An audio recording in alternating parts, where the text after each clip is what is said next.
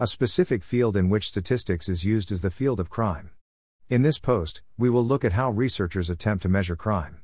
Primarily, we will look at issues with data collection and one of the main agencies for consolidating data regarding crime. Data collection. A major challenge in measuring crime is that not all crimes are reported. It is common for rape victims to avoid reporting what happened to them. Criminals are also usually reluctant to report crimes that happen to them. Petty and property crimes are also underreported. As such, the collected data does not fully represent crime in the actual world. Add. One source for criminal statistics is the Uniform Crime Report, UCR.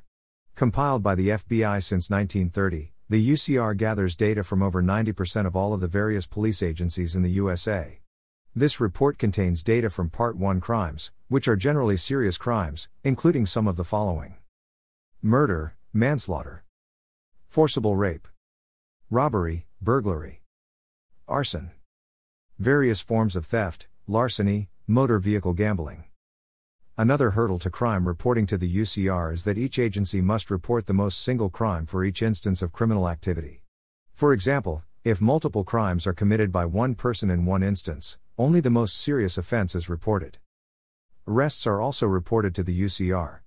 Collecting data on arrests helps agencies calculate a clearance rate and the percentage of crimes that lead to an arrest.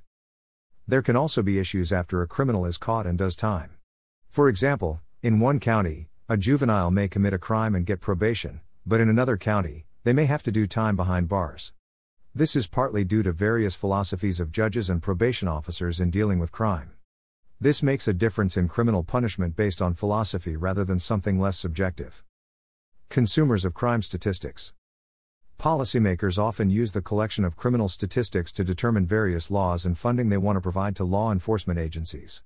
One common problem is that consumers of crime statistics are not aware of the context in which the data is collected, leading to faulty conclusions.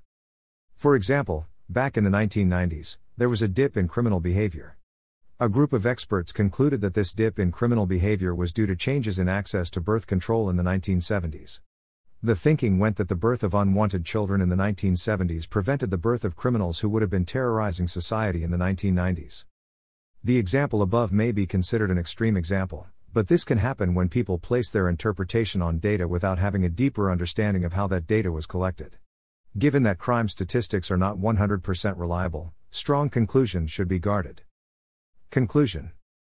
Despite these challenges, data on crime is needed. What is really important is that people avoid jumping to strong conclusions based on data known to have issues. Some insight into criminal behavior is better than none, but care and restraint are needed in the conclusions.